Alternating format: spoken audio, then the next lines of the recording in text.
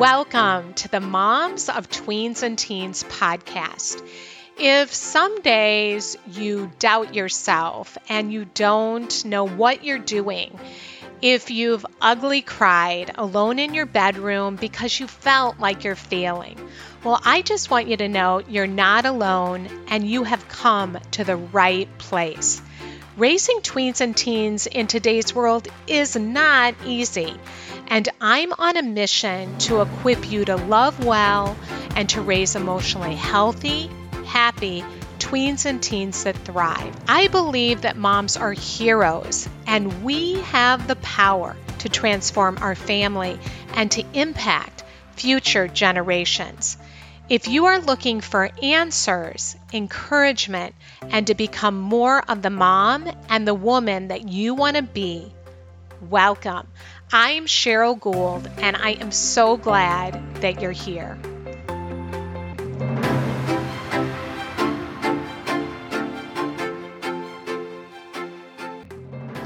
Hi, friend. Welcome to the show today, and I am so glad that you're here.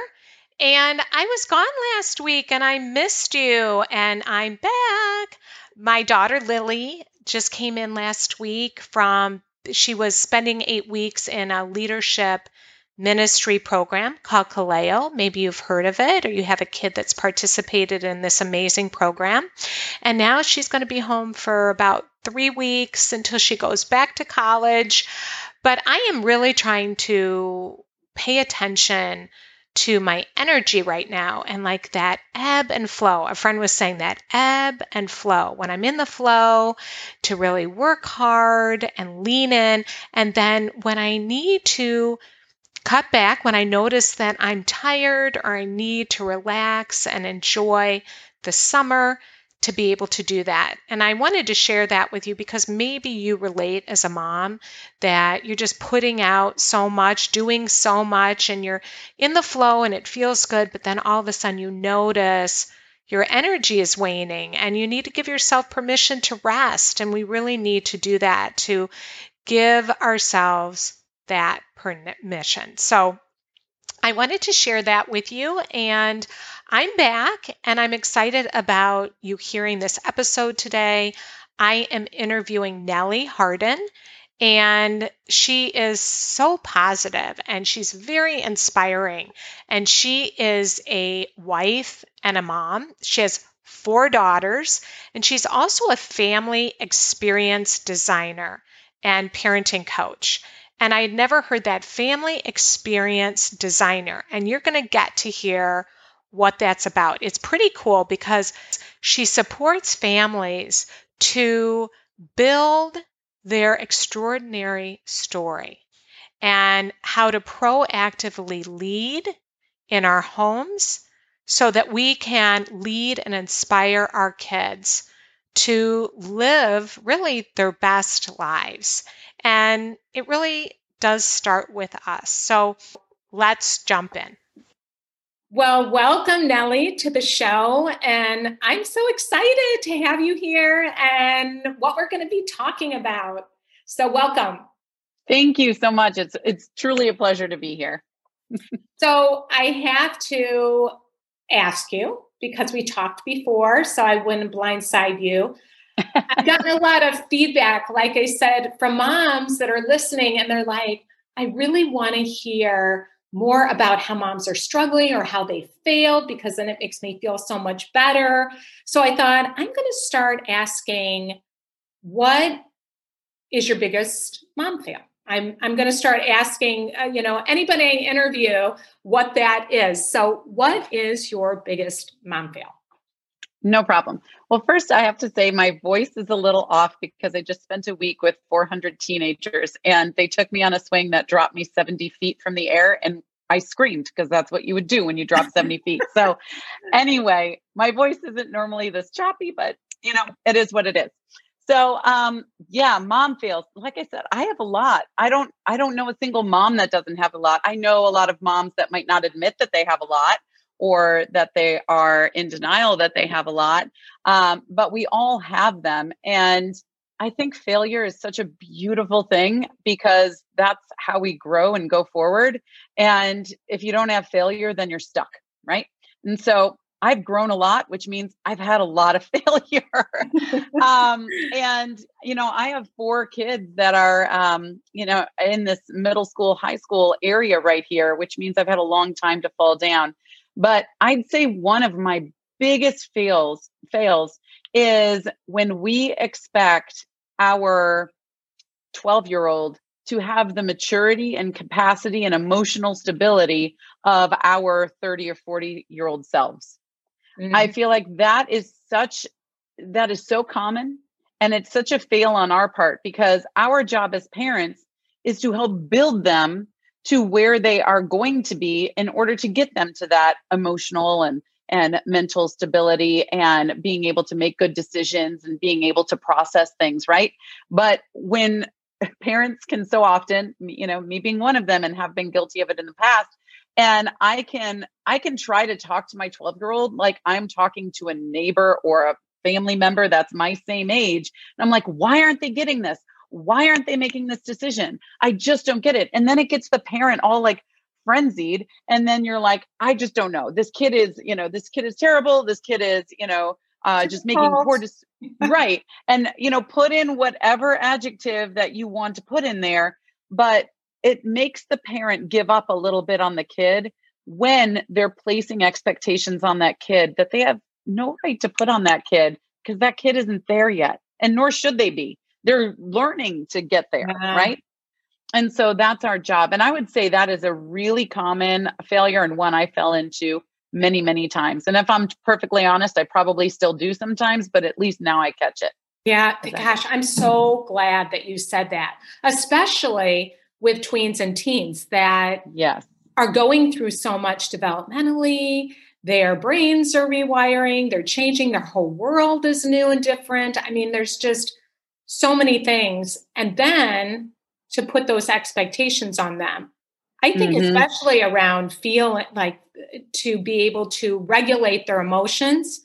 They don't know how to do that. They don't have the brakes and steering, the whole adolescent brain. But I think about personally how long it's taken me to learn how to deal with conflict, to work through conflict, to share responsibly if I'm angry or upset about something.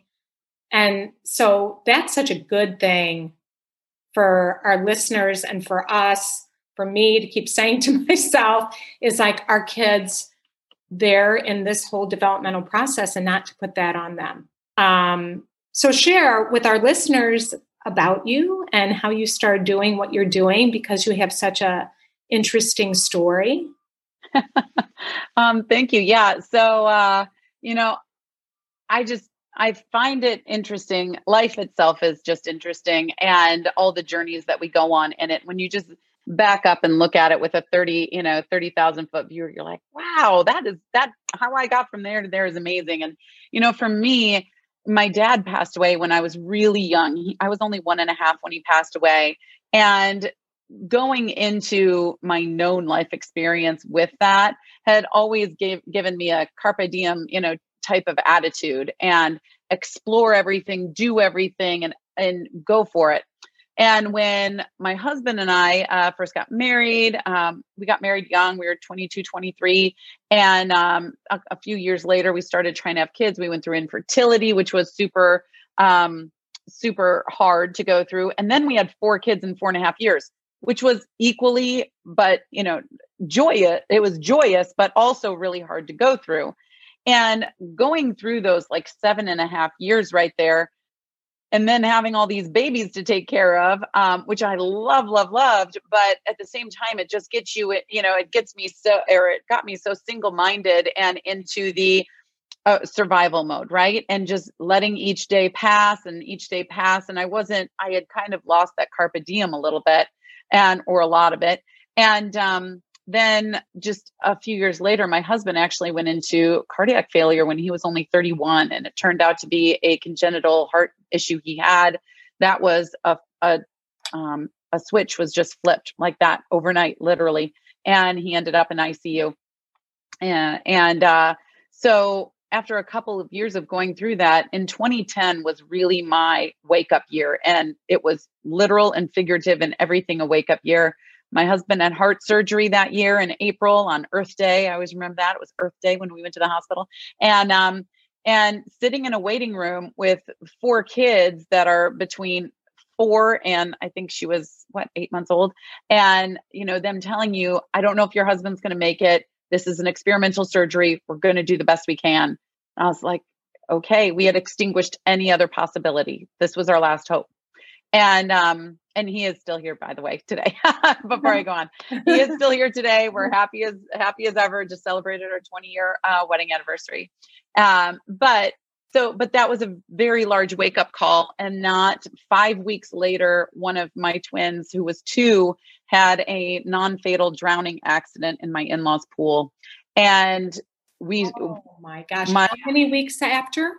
5 weeks after his heart surgery. Oh my gosh. And so, yeah, it was, that is a miraculous story in and of itself. There was this man that looked down, and I won't get too much into it, but he said, is she okay? She was face down. And we went over, and it was the very dramatic, my husband got her, I jumped out of the pool, and we wiped everything off the table. It was at a family party. And so there was, I don't know, maybe 30 people around the pool. Nobody noticed, including my husband and I. She reached for something and fell in and cleared it. And I gave her CPR. And after 2 rounds, she came back. But she wasn't there. Her eyes were in different directions. She was not coherent. And they live far off into the country. So we jumped in the van and took her to the hospital because it was going to be much faster than an ambulance coming out and in. And but by the time we got her to the hospital, she could sing Mary Had a Little Lamb, and I knew it was going to be okay. I knew it was going to be okay then. And she didn't have a drop of water in her lungs anymore, even though more water after CPR came out of her lungs than I swear her little 2-year-old body could actually hold. And so it really was a miracle. But after those 2 instances happening so close together in 2010, we really just started asking ourselves, okay, carpe diem, right? We started living that life again. We're like, what do we want to get out of this family experience? Because it's short and it's not guaranteed, right?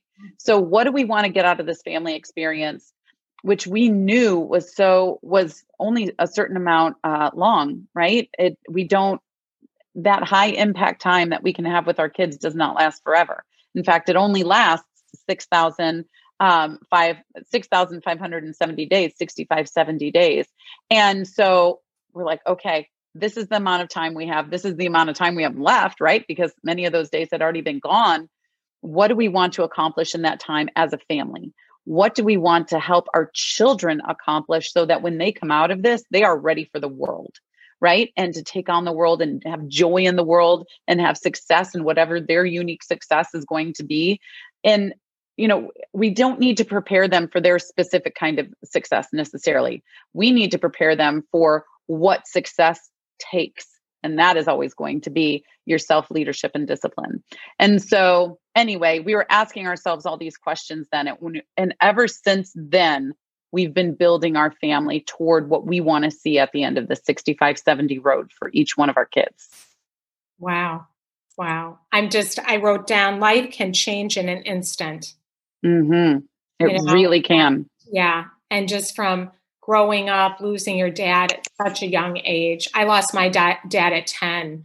And so I know, that it felt like the scales, so to speak, fell from my eyes. It's like 1 minute you're a kid, the next minute you're like, hello, bad things can happen. Absolutely. I have to ask you, when you were 1.5, did you realize your dad was gone? Do you remember it? Was it when you were like, when did it kind of click for you that dad was gone? Is it something your family talked about? No. So actually it was, he got into an accident when I was 9 months old, and then he was in a coma until I was 1.5, and he died when I was 1.5. So, he was in a coma for a good amount of that time. So I unfortunately don't. At the same time, though, I've always felt very close to him, very close to my dad, even though I never, I only had 9 months really of being able to play with him and, do, father-daughter things. I was just 9 months old when he got into his accident. And so, but yeah, I've always felt very close to him. I've had so many dreams about him and I have so many pictures of him. And what's really funny is when I got married, to my husband, Brian, we dated for 4 years before we got married. And I had two people that were family members and knew my dad say how much Brian, my husband, reminded them of my dad, which I thought was very interesting. That's very interesting. Yeah. Did your family deal with that grief in an open way where you talked about it, where your dad's memory was kept alive? That's a tricky question. I would say that it was a very painful situation. The entire situation that surrounded it was painful for many different family members. He had to be taken off of life support. Oh, boy. And so there was many family members that were against that. And there was some that, were for it. And my mom had to make the decision. And she was only in her early 20s when she had to make that decision. But every doctor was giving her crates of material saying, this is it. Like, he's not coming out of a coma, and I mean, she went through a road to try and figure that out. So we didn't really talk about him growing up, but I did have some aunts and uncles that would take me aside sometimes and just be like, oh, your dad, used to do this and he was really, really funny and he was so goofy and, and they would just tell me stories growing up. So that was always nice. Yeah, that is nice. Because I was just so curious when I heard you talked on a podcast, because I felt that connection to you when you lose your dad young, although you didn't know him at all in a way, Yeah. But you did, which is really amazing that you still feel like you have that, you've always felt like you had that connection. That's really beautiful. Oh yeah, still do. There's times I feel like, he's pretty close. I'm like, hey, Dad. Yeah, it's beautiful. Because I do think it's really important in our families when something tragic happens, when we have a loss of whatever it is, whether it's a loved one or something happens, that we talk about it, that we deal with that. And our family, my mom didn't know how to do that. I think that, as a rule, I think that generation didn't know how to really talk about feelings and how to navigate that. But, I think it's really important to keep the memory alive, to be talking about the person. And I agree. Yeah. Well, what was really interesting. So my mom remarried when I was 8, and my brother and sister then came out of that marriage. And unfortunately, my stepdad, but I called him Dad, they started dating when I was 4, so my dad/stepdad, but Dad, he died in 2012. And so my mom's been widowed twice now. And, but it was just really interesting to see, how things were then and how things are now and the differences, but also having 2 siblings to walk through that with. And they took that grief very, very differently from each other and very differently than I did. So yeah, it's a journey, it really is. Well, and such a choice, because you chose to take that and use it for good. Yeah. And to make a difference in your own life and your own family. And, that's very powerful, and to leading you to what you do today. So keep going on. So how many kids? You have 4 girls. What are their ages? So I have 4 girls. They are 16, twins are 13, and my youngest is 11. Yeah, it's just I have a background in biology. That's what biology and behavioral science and psychology. And so that's what I went through. I actually started my whole career studying marine mammals and behavior. But then it moved into human work. And so I always say, I went from humpbacks to humans, and that's been my road so far.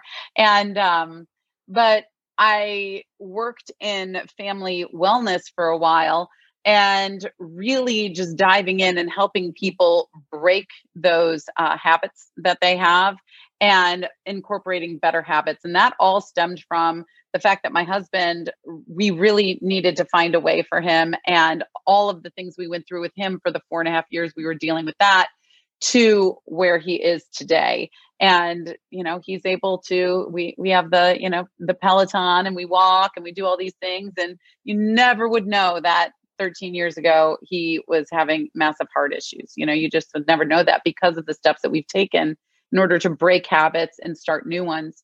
But along that journey, with working with families in particular, parents and kids, but also working with, the 55 and older community and everything, it always, always, always, always came down to being able to self-discipline, and not just self-discipline. I have an entire, I call it the discipline spectrum, right? And, without getting into it too much, you start as a child with parent-led discipline. It goes to parent discipline, self-discipline, and then self-led discipline. And if you can get your child to self-led discipline before they leave home, that is ideal. And that's what I do with all my clients and working with them there. But I was working with 55 plus, and people in their 80s, 90s even, that had never gotten to the discipline place where they could look at a situation where they could make a sound decision that would benefit them and the world around them, follow through with the actions, and come to a positive result. Mm-hmm. And that's really what self-led discipline looks like. And when you find yourself in self-led discipline, you can find yourself then in self-led leadership. And I truly believe you cannot properly lead other people until you can lead yourself.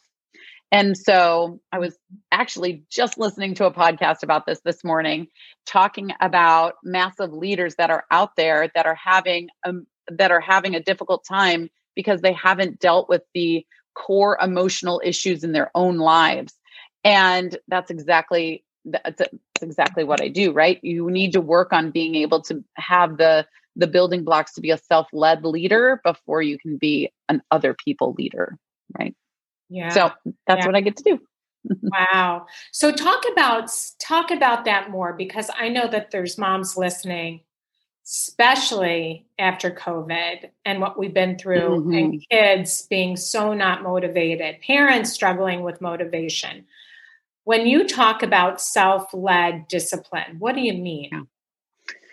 So just taking you through the discipline spectrum a little bit to give you I'm a visual person, totally. So, me too. Yeah. Okay. So, let's just talk about this. So, parent-led discipline, right? That is when you have the toddler or, maybe kindergartner and things like that. And it is, I don't know, let's just use the name Tommy. It's like, hey, Tommy, it's time to pick up toys now. I'm going to help you. Let's pick up the toys together. Yay, we picked up the toys, right? So the parent is making the decision, following through with the action, and celebrating the result. And that child is latched on to that, right?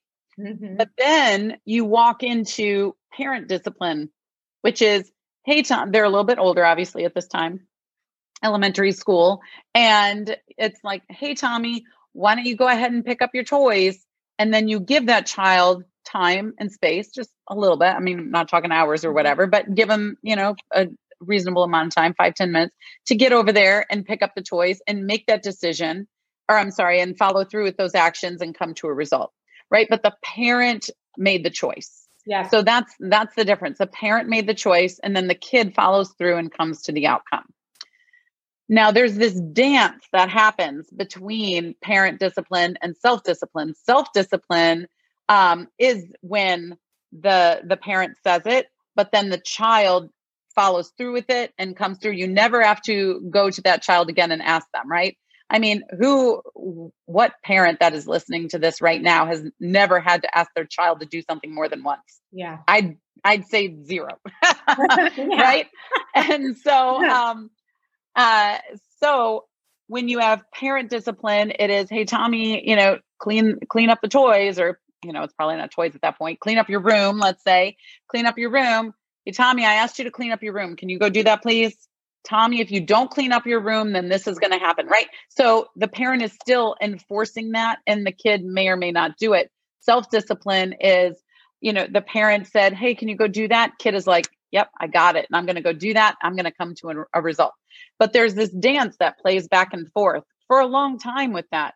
But if you can get to the point that the kid sees that the room needs to be cleaned up, takes it on to themselves to clean up the room and come to a result without the parent even saying anything, maybe not even noticing that the room needed to be cleaned up. That's the goal. That's where you want them to be when they see a problem and they come up with a plan to fix the problem and they do fix the problem. And if they fail in doing that, then great, they fail, but at least they went through that and they got to a result and they can do better next time, right? Failing better. Now, out of those 4 steps, guess where the majority of parents, when they get to that at the end of their 65, 70 with their kid turns 18, we've lost that major impact and influence window on our kid, and they're leaving to go off to college or going off to a gap year, or going off to work or start a business or whatever they're doing. Guess where their they are in the discipline spectrum? They're still in parent-led or parent discipline, not parent-led discipline, but they're still in parent discipline. Yes. And then it's a huge problem, because then you have these young adults that don't know how to approach the world or how to be productive in the world or how to succeed in the ways that they want to succeed in the world. They might see this, oh, it would be really great if I could blah, blah, blah, but they see it as a pipe dream, because they don't have the building blocks within them in order to get there. Mm-hmm. And they don't see it as attainable. And if we could make every dream that a person has attainable to them, because if it's in you, it's for you, right? If you have a dream that is in you, then that is for you to do. And so if we can make those dreams attainable for people, I can't even imagine what this world would look like if people were actually able to make decisions that best fit themselves and the world around them, follow through with it, and achieve a result. The world would turn on its axis, which is why I 1,000,000% think that that our future is literally being made in the living rooms of today. So, in those tiny moments that families are having today, that is where our future is being built. And it's not necessarily being built in our colleges, right? By the time they get to college, all of those core beliefs, all of those inside voices, they're already programmed, right? Yeah. It's really being built in the living rooms and around dining room tables and on family vacations and all of that today. What do you think, in your experience, is the biggest issue? I mean, kids are not prepared today. And like you said, they are parent-led discipline. Right. So what would you say to that parent that is really having a hard time letting go? Where do they start? What's their biggest challenge? Well, and that's such a loaded question. All the families I work with and have worked with, they're so different. Every family is so unique. There is a fingerprint on every family. So there's as many different families as there are families. And so all the struggles are different too, which is why I really believe in, and what I do is whole family work, because part of what I do my work is broken up into 3 sections: the core section, the foundation, and then the dailies. But in the core section, we're working on core beliefs, not just in this little family square you have right now currently, but that parents' core beliefs were formed when they were kids, right? Yes. And so if you dive into those, you can say, all right, what do we want to, what does that look like? What do we want to keep? What do we want to get rid of? What do we want to start? And then how do we do that going forward?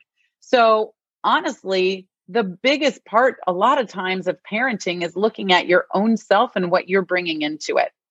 Yeah. And figuring out, where do I want to be? Like, for me, oh my goodness, it is like a temper. I'm not like throwing chairs or anything, but I can slip into, I can get mad on a dime, but that's not good. It's not good for me. It's not good for anyone else. And then I'm like, what am I teaching my kids? Right? Because whatever you are statements that I'm saying today are their future I am statements. Yeah. And so it's so important for me to watch my tongue and watch my temper and be very diligent and careful about what I say, because my voice now is their inner voice later. And I know that because that's my story. And, I've been in psychology for 20 plus years. And so, you just need to really be careful what you're doing there. But also, I mean, you're asking, where do you start? You start with yourself for sure. You start with looking at the world that your kiddo is in, who they're hanging out with, what they want, right? It really always comes down to communication, because you're not going to know anything about your kid and their desires, their hurts, right? We all have hurts. You're not going to know unless you have those conversations. And that is where in comes vulnerability. And that is going to be key to it all, right? Yeah. We talked a little bit about perfectionism earlier before this. And I think that perfectionism is a wall and vulnerability is the key that can open that for sure. Yeah. Right. And so let's face it, no one's perfect. I don't know. Why did perfectionism become a thing? If no one is perfect, no one can be perfect. Then why did perfectionism become a thing? It's like people trying to be a cartoon. No one can be a cartoon. So why did we why did we try, but people can be perceived as perfect. And it's very interesting. I told you I just came from that week away with these students. And there's some students that were on that trip that are very much perceived as the popular, perfect kids, right?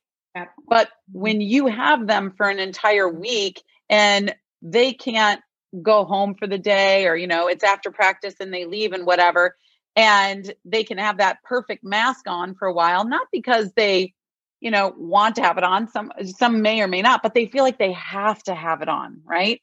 And so, but when you're with kids 24 hours a day for that amount of time, they take the mask off because no one can keep that on for very long at all. And you see that no one is perfect. And that is such a valuable lesson for the kids that, feel like they are not in the perfect category. They're like, oh, wait, they're not perfect either. And if they're not perfect, it might be okay for me not to be perfect too, but vulnerability is key, and they'll break down and be vulnerable. And I'm not talking like being, sloppy on the floor in tears or anything, although that can happen too. I'm just talking about maybe needing some downtime, right? Needing some quiet reflection time, maybe taking a walk on their own because they've been with 50 friends all day talking. They're like, hey guys, I just really need just a little bit of time that I can be me. And people are like, oh, okay, no problem. But anyway, vulnerability, and for parents to kids, that's a big one, because you want to be relatable to your kids. I don't think you being your kid's best friend is a good idea, but you want to be relatable to your kids, because then they'll see you as someone that they can come to and talk to. We all want our kids to come and talk to us. Oh, yeah. So, yeah. And perfectionism is such a block to kids feeling safe, like they can talk to us. And that if we're perfectionists, I know this from experience, being a recovering perfectionist, I'm going to put that on my kids. But the more I was able, doing my own personal growth work, and still to this day, and we're always growing, we're always learning, but it translated to my family. And like parenting, Dan Siegel has a book called Parenting from the Inside Out. And I love that. It's a great book. And I love that phrase, because that is exactly what you're saying. Is if I'm being so hard on myself and I put all this pressure on myself and I'm a perfectionist, that will translate to my kids. They cannot help, even though I say, oh, I'm not going to, they do catch it, like you said. So the more that I have learned to have compassion for myself, acceptance, it's my kids I've been able to give that to them as well. And it comes through vulnerability and to admit our struggles and our pain and our hurt. That's vulnerable. Yeah. And just letting them know that you're wrong sometimes, because we're all wrong sometimes. And being able to apologize to your kid. Oh, that's amazing. Being able to say, you know what, I probably shouldn't have done that, said that, what have you, whatever the situation is. I am sorry, and looking them in the eyes. And when someone grows up in a home that they're never apologized to by an adult, right? It makes them feel like I never have to apologize when I'm an adult, right? And at the same time, as a kid, you're like, you need to say sorry. I mean, we do this when they're like, they have toys and they're 1 year old, like say sorry, but then as the adult, you never say sorry. That speaks volumes to your kids. And so that's another point of vulnerability. I studied under Brene Brown for like a year and a half. And she, for any of the listeners, she is the quintessential like lead on vulnerability. Love, love, love. Anything of Brene Brown, go read it. It'll be gold for you. Yeah, because that imperfection is a really good place to start. It's not very, I mean, she has a lot, of great books, but that's a really good one.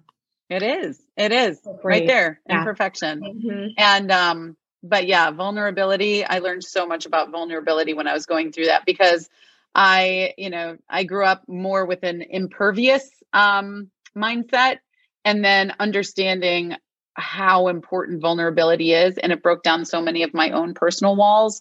And then I was able to pass that on too. So, that was, got to be vulnerable. Yeah. Got to be vulnerable. How has that made a difference in your relationship with your girls and with your husband?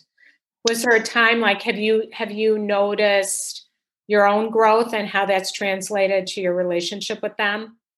Oh, absolutely. And we grow together as a family, which I think is so, so important. It isn't, I have my own personal growth journey, and my husband has his, and my kids each have their own. But when we can come together and discuss those things and be vulnerable with one another, it just brings truth into a space. And if you have truth, then you can find better answers, right? So we have family meetings, for example, and when one person is speaking, nobody else can speak. Because that person needs to be heard, especially if they're having a hurt, but also if they're celebrating something. How often are you sharing with somebody something that, you're proud of or you're excited about, and you get cut off? And then your immediate feeling is, I guess that's not that important, right? Yeah. And so if they are given the mics, not that we have microphones, but if they're given the mic, so to speak, then whatever positive they have to say, we all get to hear it and cheer them on. And whatever that needs work, we all get to hear it. And then after they're done, come up with a solution, or maybe an apology needs to be made, or maybe, some way of moving forward. But if we didn't have that vulnerability and growth as a family, then things just get buried. And with any burial of something like that comes resentment. And so, which is, a recipe for disaster in any family, because you don't want them leaving home with resentment, because once they leave home, whatever is there stays possibly forever, at least for a very long time. But honestly, most times for forever. So while we have them in this beautiful window of 6,570 days, we are, I call them architects. I call parents architects, because we are literally building the beginning of someone else's life. Mm-hmm. And so that's sobering, right? Yeah. We have the, get your hard hat on, because you're going to be, toys are going to be thrown at you. And then later on, words are going to be thrown at you, and emotions are going to be thrown at you. So get your hard hat on. But at the same time, you are building the beginning of their life. As an adult, we sit there and we're, my knee-jerk reactions, my temper, for example. I have a long line of people in my, family that have, real quick tempers. And I know that came from, in my first 65, 70, or, feelings of worthiness or unworthiness can definitely come from that time. Your core beliefs about money come from that time. Your core beliefs about your I am statements and what that is, that all comes from there. By the time you're done with that 65, 70, you have your suitcase that's full with everything that you are going to take into whatever you're going to accomplish in your life. And so we as parents, we're building that time for them. We're building their platform that's going to take them for the rest of their life. And so it's just such an important role that we play, but it's so important that we realize it, right? There's a lot of parents out there that are I was sitting behind someone not too long ago at a restaurant, and she had some teenagers. I didn't know her, but I just heard her talking, and she was like, "Oh, I don't know, they're off doing something, but they're out of my hair, so I don't really care. And I just know that I'm alive today, and I'm with you. So here." And so that broke my heart, though, because I'm like, who knows what those kids are doing? And I want. I just want, there's so much potential for family growth. There's so much potential for family leadership and building those, self-led leaders and that self-led discipline into kids. And if we drop the ball too early, then we miss an opportunity because we're assuming that they're already adults at 13 years old. So a mom is listening right now and her son's room has rotting food. There's clothes all over. They just came out of COVID and he didn't want to do his homework. How do you begin to unravel that? What would be some wise words you would give her, some encouragement? Well, with clients that I have, because I obviously have clients that's the case because these are teens after all, but I just sit down with them and I ask the kiddo, and this is why, again, it's so important that it's whole family coaching. It's not just the mom that's getting coached and then it's her job to go out and do something, right? If we do whole family coaching, then everyone has accountability to everyone else. But I would talk to that kiddo along with the whole family. And if I'm not a part of it, hopefully someone listening can take this and just ask them, what are you trying to get out of your room? What does your room mean to you? And what do you think that room means to me? This is our house. This is our home. I work really, really hard to have this home for our family. And it does hurt my feelings and it's disrespectful to have it like this. In our home, we have, there's 4 respects. There's self, others, time, and property. And those are the 4 respects that people follow in our home. Okay. And that obviously breaks the property disrespect, right? It is disrespect to others because it's anyone that has to smell that, or we got the cockroaches in there now, and we got the whatever's in there now. That's disrespect to that. So it breaks a respect, but really honing in and making sure that they know why respect is so important. Because just turning the tables, how would you feel if in your room right now, someone came and unloaded an entire trash bag of, I don't know, the dog's droppings from the backyard? Would that make you happy? Like, how would that make you feel? Would that be respectful to you and your space?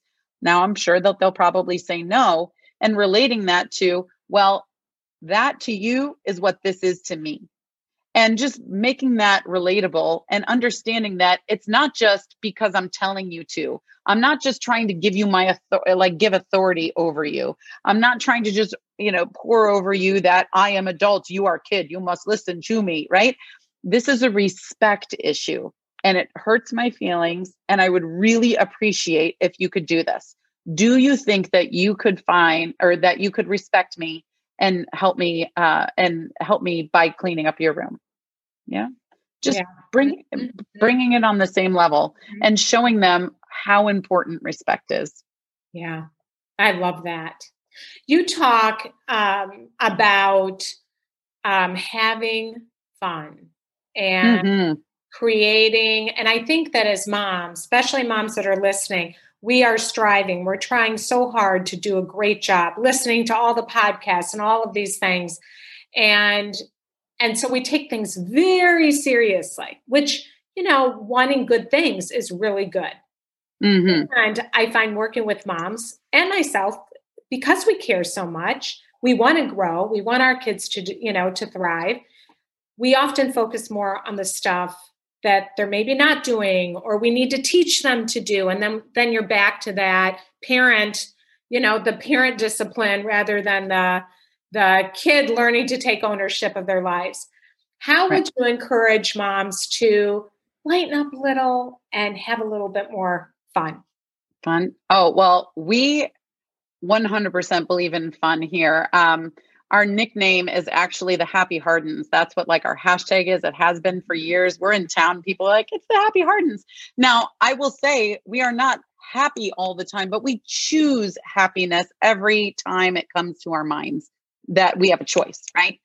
And it's just so important to have that joy. And we just are goofy. Everyone has goofiness. Everyone can remember when they were in, middle school, or go back to kindergarten if you need to, right? And if a song comes on and you feel like dancing, have a kitchen dance party, right? Because nothing can break tension better than laughter. Yeah. Laughter is such amazing medicine and such a beautiful, awesome, hilarious, right, way to break ice and just move forward. So find and I'm not talking about sarcasm. When you start having sarcasm in the family, that can really start to break things down. When you are having humor at the detriment of somebody else, that's a deal breaker. And, it can really hurt a family. I've seen it many times, unfortunately. But when you can have true humor and just be goofy, right? And if a song comes on, sing at the top of your voice, even though you can't probably sing like me, especially right now, just have so much fun, go somewhere, be spontaneous, whatever that is, have vacations. And if you can't afford vacations, just go down the road somewhere, take a walk somewhere, just be spontaneous and be very intentional with that time. And connect every day. I promise you'll hear some crazy stories from your kids.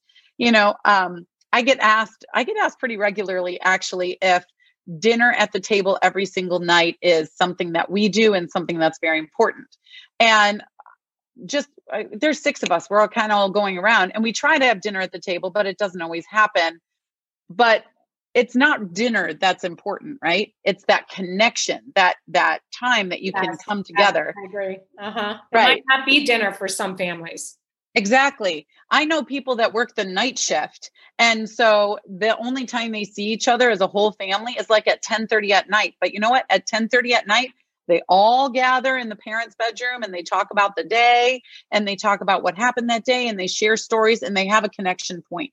So as long as you can have a connection point that everyone is sharing and being, vulnerable, like, oh, today was pretty great. It was awesome. I talked to this person. I did have this little hiccup here, but it's okay. Tomorrow I'm going to, be able to do better and everything. Just being real, being vulnerable, telling those fun stories, and having that connection point every day. But yeah, be goofy. Just smile.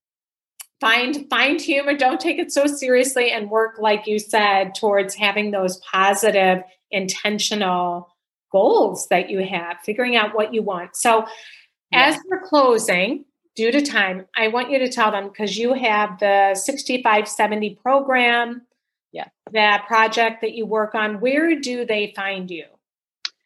So my website is probably the best place. I'm also Nellie Harden on Instagram. I'm on Facebook as well, at Discipline Hacks for Teens and Tweens. But on my website, which is just nellieharden.com, is where you can go. And I actually have a family success vault, which is filled with great things that you can use for time, for school, for discipline. I have a master class in there, and that is all free, just like my gift, my heart to you, because I've been there and I am there. I have 4 kids that are in middle and high school right now. I'm living it with you. I just have some of these tools that I've been working on for 20 years. Everybody check her out. I'll put it in the show notes. And thank you for thank you. What you're putting into the world and how you're helping families and moms and kids to thrive. Well, that's it for today. And thank you so much for joining me. And if you are looking for resources to help build connection, communication, if you're dealing with disrespect, if you are looking for support with setting limits and boundaries, I want to encourage you to check out motzuniversity.com, where we have so many resources to support you raising your tween or teen. It's MOTTS University.com. And of course, reach out to me if you need any support, you have any questions that you want me to answer during my Facebook Lives. I'm here for you, and I'm here to support you any way that I can. My email is Cheryl@momsoftweensandteens.com. So shoot me an email and let me know how I can support you more. So have a great week, and I will see you back here next time.